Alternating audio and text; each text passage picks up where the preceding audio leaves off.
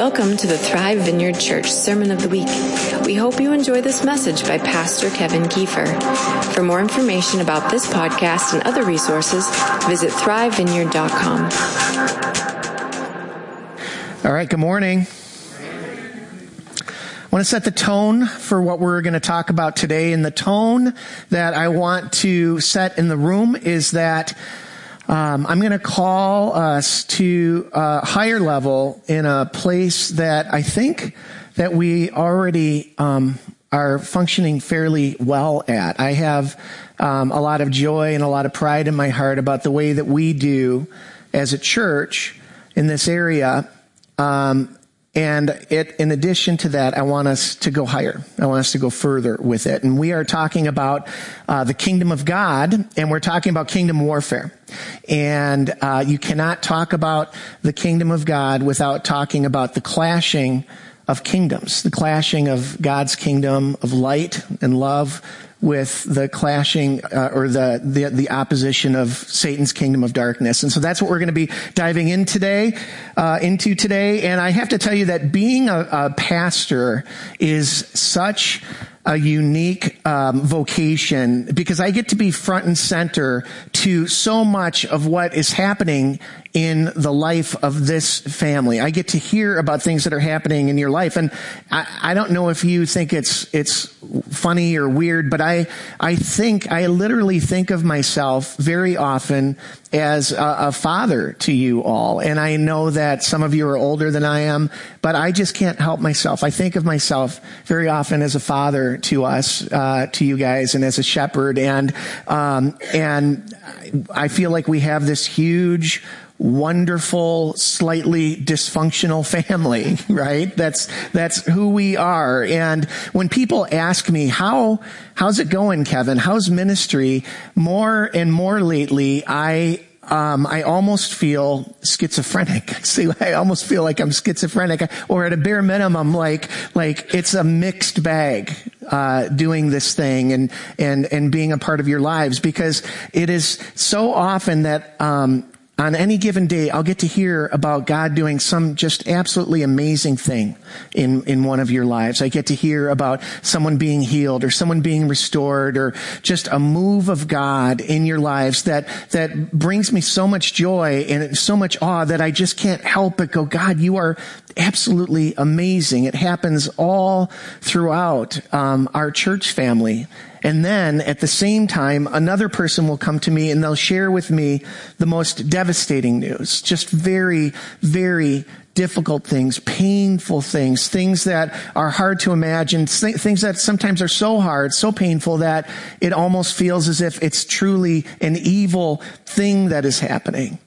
And of course, we've been talking about this, and you know that the reason for this is that we are, as a people, we are in the midst of two kingdoms. We are in the midst of a battle between two very powerful kingdoms, God's kingdom and Satan's kingdom. And we talked about the complexity of living lives, Christian lives, in the midst of these two kingdoms, Christian lives in the midst of this overlapping era where Jesus has come and his kingdom has come and the Holy Spirit is with us, but not fully yet, not as it will be when Christ comes again. And so in Scripture, we see Jesus doing all kinds of amazing things, healing the sick and setting people free from demonic oppression and restoring people and loving people, touching lepers and watching them be freed of their leprosy, all kinds of absolutely amazing things. The kingdom of God breaks in through Jesus. And then at the same time, he sends the disciples out and he says, go and do the things that I've been doing. And then he says to us, you'll do even greater things. And so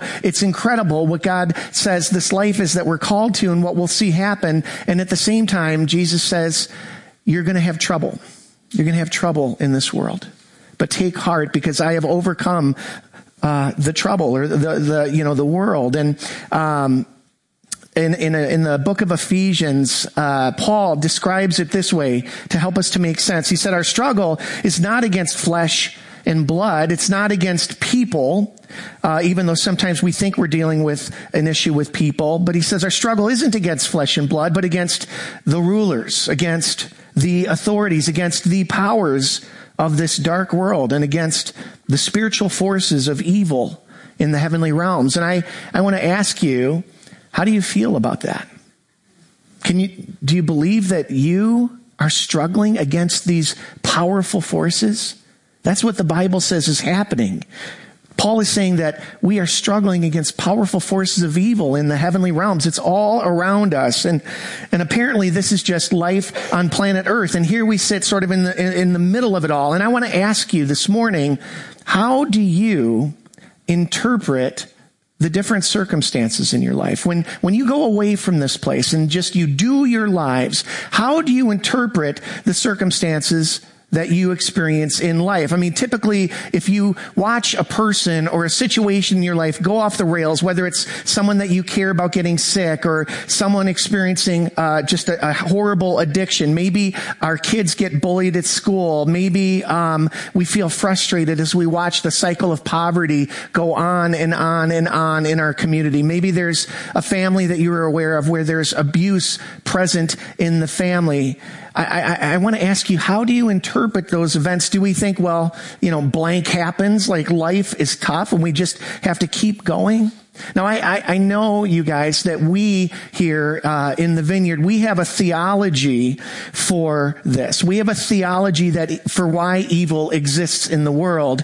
But I want to ask you, how aware of stuff are you really? How really aware are you of what is happening? And here's the thing is that even if we do have a biblical paradigm for good and for evil, don't you sometimes just wonder, where is God in the midst of this? Like when stuff happens, where is God? Like, did he take a lunch? I know that Jesus liked taking naps on boats. And so is God just napping while some of these things are happening in our lives? Where is God in this? And I'm actually going to come back to that, and I'll give you the answer to that in about 10 minutes. But for a moment, what I want to do is I want to cast a vision again for what life should look like. The life that we are called to be a part of, the life that God wants to pour out, that he wants to bring to earth. What should that life look like? Well, in Luke, as Jesus was inaugurating his ministry, very famously, he read from the scroll from the book of Isaiah, and he said this: "The Spirit of the Lord is upon me, for he has anointed me to bring good news to the poor." This is what it looks like in the kingdom of God. He has sent me to proclaim that captives will be released, people that were held in bondage of every sort, that they'll be set free.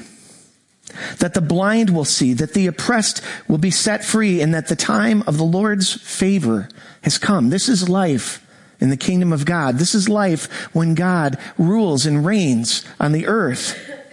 Paul writes it this way in the book of Galatians. He said, the fruit of the Spirit, the fruit that the Spirit produces, is this kind of fruit in our lives. It's love, it's joy, it's peace, it's patience, it's kindness, it's goodness, it's faithfulness, it's gentleness, and it is self-control.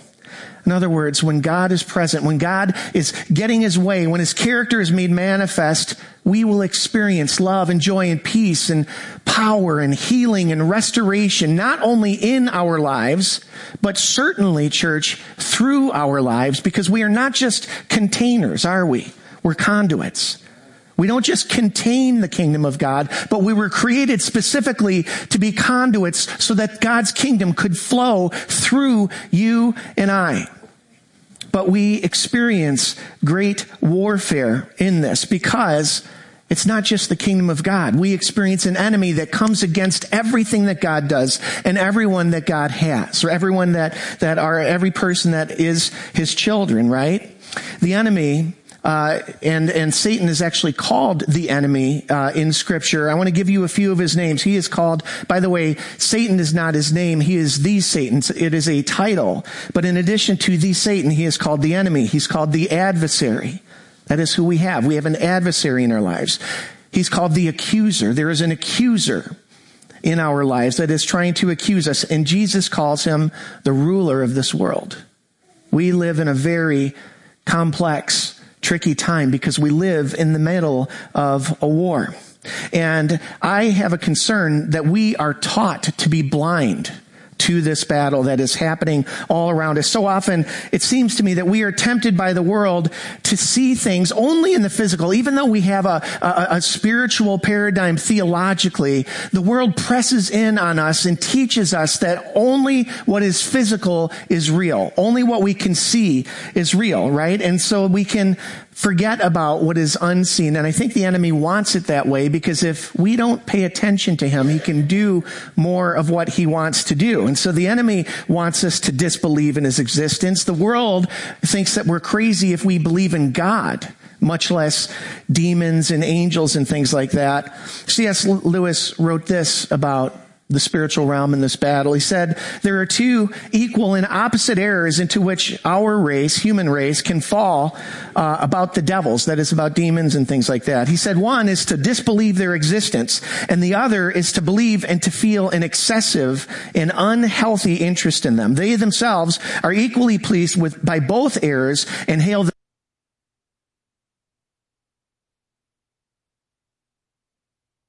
around every corner.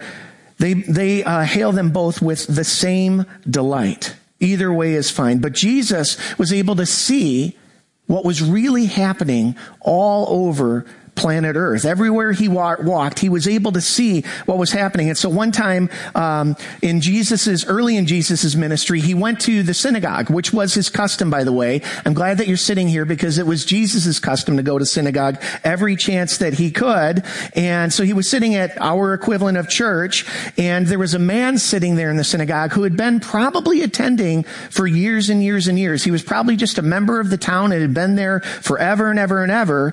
And suddenly, when Jesus was there, this guy jumped up and started yelling at Jesus. And here's how Luke records it. He says this: then Jesus went to Capernaum, a town in Galilee, and taught there in the synagogue every Sabbath day. And there too, the people were amazed at his teaching, for he spoke with authority. And here we go. And once, when he was in the synagogue, a man possessed by a demon, an evil spirit, cried out, shouting, "Go away! Why are you interfering with us, Jesus of Nazareth? Have you come to destroy us? I know who you are, the Holy One of God." Jesus was outed early in his ministry by this demon speaking through this man. And it says, but Jesus, Luke records, reprimanded him. "Be quiet. Come out of the man," he ordered. And at that, the demon threw the man on the floor as the crowd watched, and it came out of him without hurting him further. That's a lively day in church, right?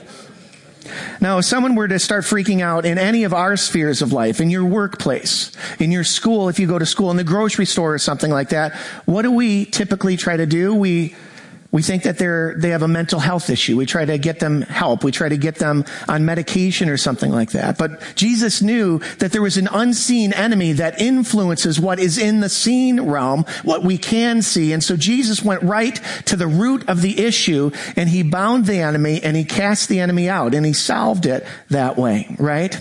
And by the way, I just want to give you guys just a quick understanding. Whenever the Bible talks about someone who is demonized, they're not talking about this either or, this black or white thing where you're either completely possessed by the devil or you're completely free. Demonization exists on a spectrum. In Scripture, we see that some people are sort of just, we call it harassed. They're like pestered by demons. And then there are other people that are completely, their whole lives are undone by demonic influences. And so it's not an all or nothing type thing. Peter wrote this. He said, "Be alert and of sober mind. Your enemy, the devil, prowls around like a roaring lion looking for someone to devour." And I want to ask you the question, are we alert? Are you alert to what is happening? Are you alert to the presence of the battle that is happening all around you? Because if we, who are God's army, are not alert, then who will be? If we are not alert, then we have just given the enemy the keys to the car, haven't we?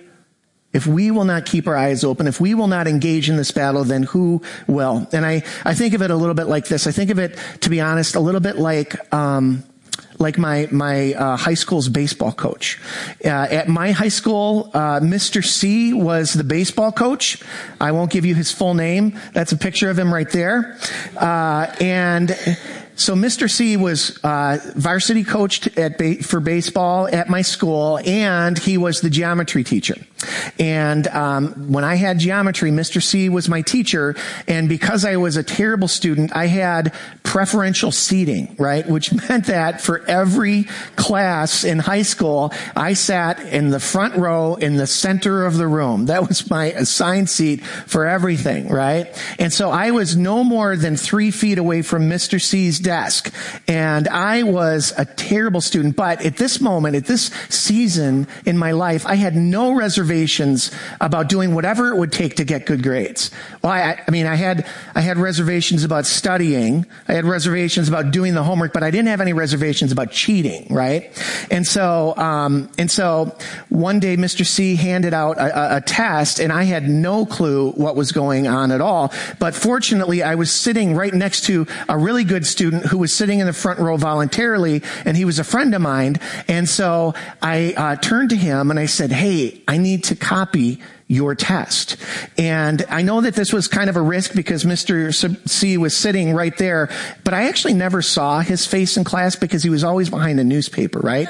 And I just kind of banked on the fact that, hey, given the amount of effort that this baseball coach has put into geometry, he probably won't care that I'm cheating from my neighbor, right? And so I said, "Hey, give me your test." And my buddy, at the very moment when he was handing me his test, Mr. C puts down his newspaper and he goes, "Hey." And I said, "How you doing, Mr. C?" And he goes, "Good." And then he puts his paper back up. I took the test. I passed it. It was great. It all worked out very well for me. And I can tell you that Mr. C wasn't going to be winning any Apple Teacher of the Year awards. I wasn't going to be winning any awards for scholarly work or integrity or any of those things, right? Basically, it was bad teaching. It was bad studenting. And no one was watching. No one was on the watch. And I have this concern that this is a little bit of a picture of what life can be like for us. There is an enemy in the world that is doing what he wants to do. He's breaking up marriages. He's making people sick. He's binding people in addiction to porn and alcohol and drugs. He's messing with our kids in the schools. He's causing nations to go to war with nations right in front of us, all while Christians who carry the very Spirit of God just sit by and watch it all happen. Or maybe we complain about it on social media. And because there is power in the unseen, it's remarkably easy for people to ignore it because it is unseen, even if we see the effects of it in what is seen. And the tragedy is that, I gotta be honest with you, church, I feel like so much of what happens in the world, so much of the brokenness that happens in our world, it doesn't have to happen. It's just that Christian soldiers who were called to fight have not showed up for the fight. Does that make sense? Someone once wrote, and I found out that nobody really knows who said this, but it's something you've heard before. Someone once wrote, "The only thing necessary for the triumph of evil is for good men and good women to do nothing." The only thing necessary for the triumph of evil is for good men and women to do nothing. And I believe 1,000,000 times over, in a moment-by-moment basis, that this is true. You and I are carriers of God's kingdom. Each of us have been given a mandate to bring his kingdom, to bring his power, to bring his healing work, to bring his restoring work, to bring his reconciliation to the world. But so much of it hinges on our awareness and on our willingness. But we are so desperately needed in the world. You are so desperately needed in this world that is so messed up, that is so hurting. Jesus found himself moved so viscerally that it was like a kick in the gut. It's recorded in one of the Gospels that there was a moment where Jesus and the disciples were just ministering to a crowd of people, and Jesus became overwhelmed. Like literally overwhelmed to the point of tears, to the point where he could barely take it because he looked at the people in front of him and they were such a mess. Their lives were such a mess. They were so hopeless. They were so broken. They were so lost that he could barely take it. And he said to the disciples, he said, "Guys, pray that the Lord would send workers into these fields because these people are harassed and helpless. They're like sheep without a shepherd. They don't know right side up from upside. I don't even know what I'm saying, but you get it, right? They were a complete mess. And he said, would the Lord please send workers into these fields? And I just want to say, church, it is not enough that we have a theology of kingdom warfare. It's not enough that we know about it. We need to take up the fight, because if we don't take up the fight, who will? And I want to share with you guys that I think that transformation, if you see how Jesus lived in his ministry, I would say that transformation can only come through confrontation. Transformation can only come through confrontation. That's what Jesus was doing. Light only scatters the darkness when light shines. You hear me on this? When we take the basket off of our light, the light that shines in us, and we let it shine in the world. A few minutes ago, I asked the question, where is God in the midst of all this chaos? Where is God in the midst of all this brokenness? And I'll tell you where he is. He's in here. He's in you. He's in each of you. That's where God is. He is there in the midst of all of it. And we are called to a spiritual battle. We are called to fight, because transformation can only come through confrontation. And if the Bible is true, then breakthrough and healing and newness of life will come when we confront our enemies and we defeat them with the presence and the power and the love and the goodness of God. And I would like to see our church. And again, I know that many of you have taken up this fight, but I also know that the Lord is calling us to more. And I want us to get beyond the prayer of, Lord, let your kingdom come and let your will be done on earth as it is in heaven, to becoming conduits of that kingdom, conduits of that mercy, conduits of that power. That wherever we see darkness in the world, we turn on the light. We turn on our light, the light that exists within us, which is the Spirit of God. I want to talk to you about a little phrase that I actually heard as we were worshiping this morning and doing ministry. I want to talk about holy moments. Holy moments. I picked up a book recently called Holy Moments by a guy named Matthew Kelly. And in this book, Matthew sort of posited that there are 1 million moments a day in our lives that could either be a holy moment or an unholy moment. And the deciding factor actually isn't the Lord, it's us. What we can do, he says, is that we could, in any given moment, we step into this moment and we can seek the Lord and we could say, God, what do you want me to do in this very moment right now? What do you have for me in this moment? I'll do it.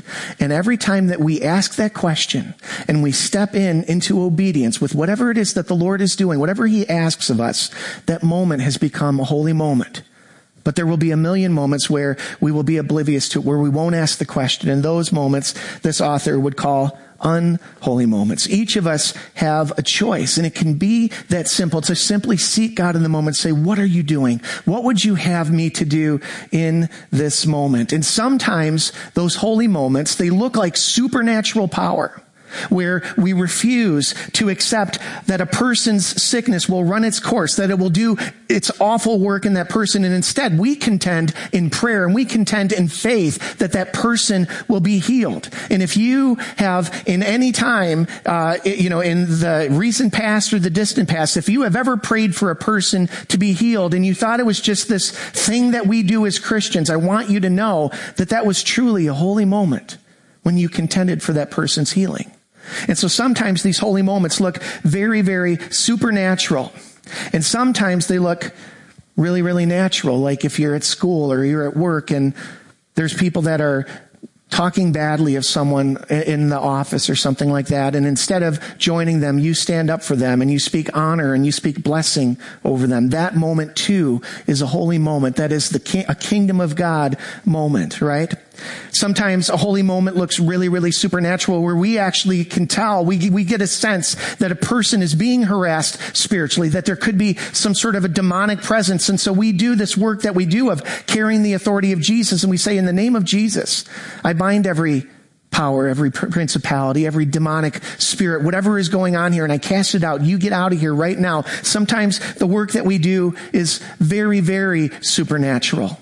but powerful. And sometimes it doesn't look supernatural at all. Sometimes these holy moments just look like us going to Rand Grove Village and giving food away and loving on the people that live there. Those are all holy moments. Those are all us taking back from the enemy the kingdom and spreading God's kingdom. Sometimes being a conduit of God's kingdom looks like a fight. It looks like we fight. When we fight against the hallmarks of Satan's kingdom in the world, we fight against the work of Satan in our schools. We fight against the work of Satan in our society through prayer and maybe even through political activism.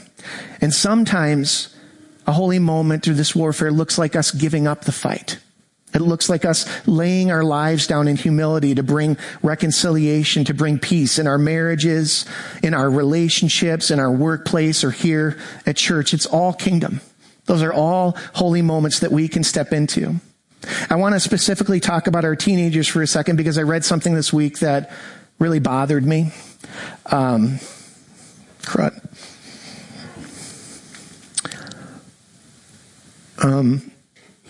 So the CDC, sorry, coffee time. The CDC does this thing called the Youth Risk Behavior Survey. It's called the Youth Risk Behavior Survey, and they survey what is the mental state of our tweens and our teens. And new results came out recently. And among the findings, they discovered that back in 2011, 36% of teenage girls, back in 2011, 36% of teenage girls reported feeling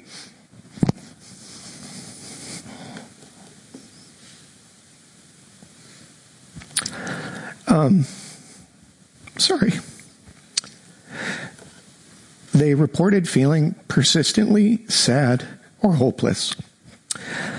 36%. And in 2021, that figure was 57%. So 6 out of 10 of our girls are feeling persistently sad or hopeless. Better for the boys. In 2011, 21%, 1 in 5 teenage boys reported feeling persistently sad or hopeless. In 2021, that number rose to 29%, so 1 in 3 of our boys. In 2011, 19% of teenage girls seriously considered suicide, 1 in 5. And in 2021, that number had risen to 30%, so 1 in 3 of our teenage girls report seriously considering suicide. Lastly, in 2021, this is recent now, 2021, they figured out that 58% of teens with same-sex partners have seriously considered ending their lives. So teens with same-sex partners, almost 60% have seriously considered ending their lives. And I just want to report to us that these are figures from the CDC, and it seems like we're losing the battle there.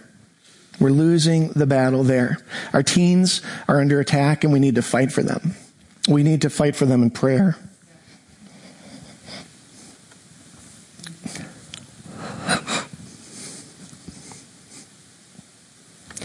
I'm going to go on a happier note and give you just a bit of what God is doing in our teens. Andrew, can you come on up here?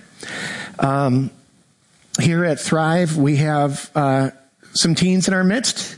We have kids in our midst, and Andrew and Emily took a handful of our kids down to a winter retreat last week. And so I asked Andrew to share with you guys some of the things that he saw God doing with our teens at the winter retreat. Yeah. Thank you. Good morning. So I'd like to give context to the story, but first the definition of the story is basically like godly chaos in the most beautiful way.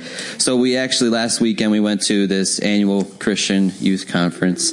Some of us was a first time, myself included, and ultimately we went there for not only testimony, but we just came there to be in the presence of the Holy Spirit, God, and just ultimately bask in the love of the Lord. And so throughout this conference, it was a 3-day conference, and there was teenagers from anywhere from, I think, 6th grade all the way to 18 years old. And we just combated it, basically what Kevin was saying, combated, whether it be demonic forces or just healing upon the sick.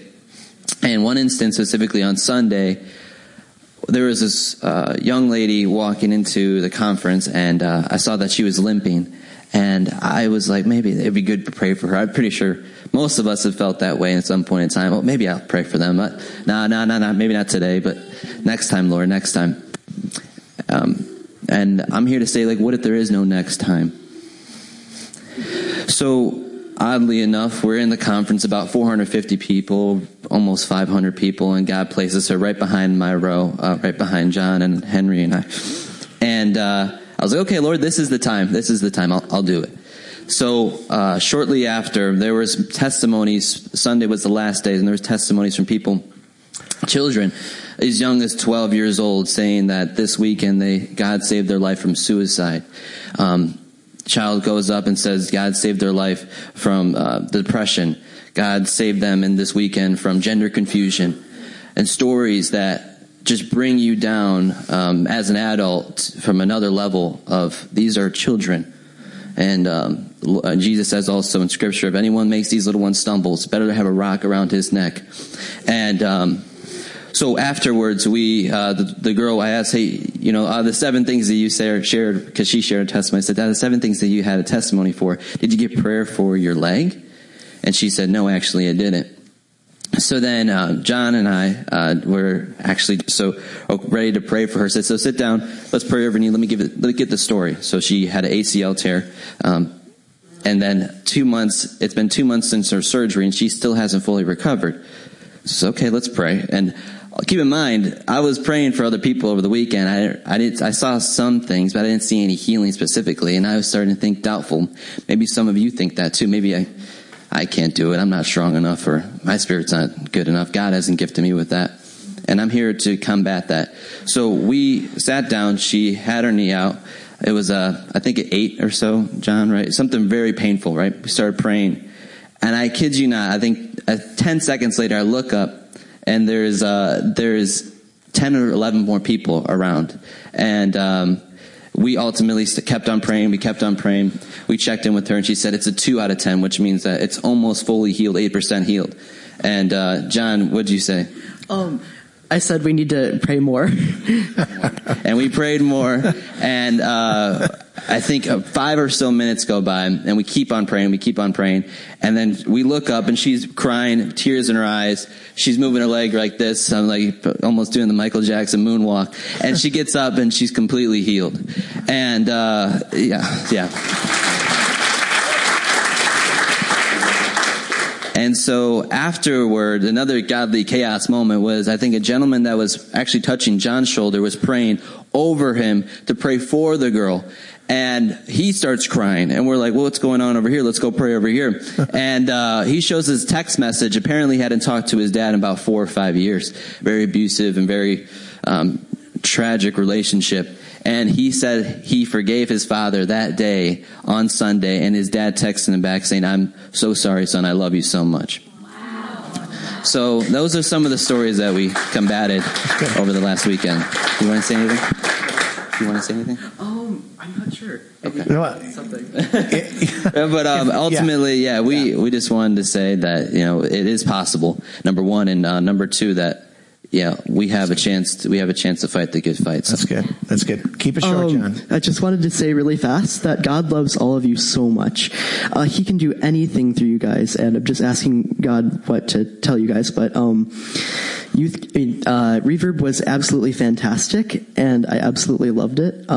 Please come, but whatever God wants you to do.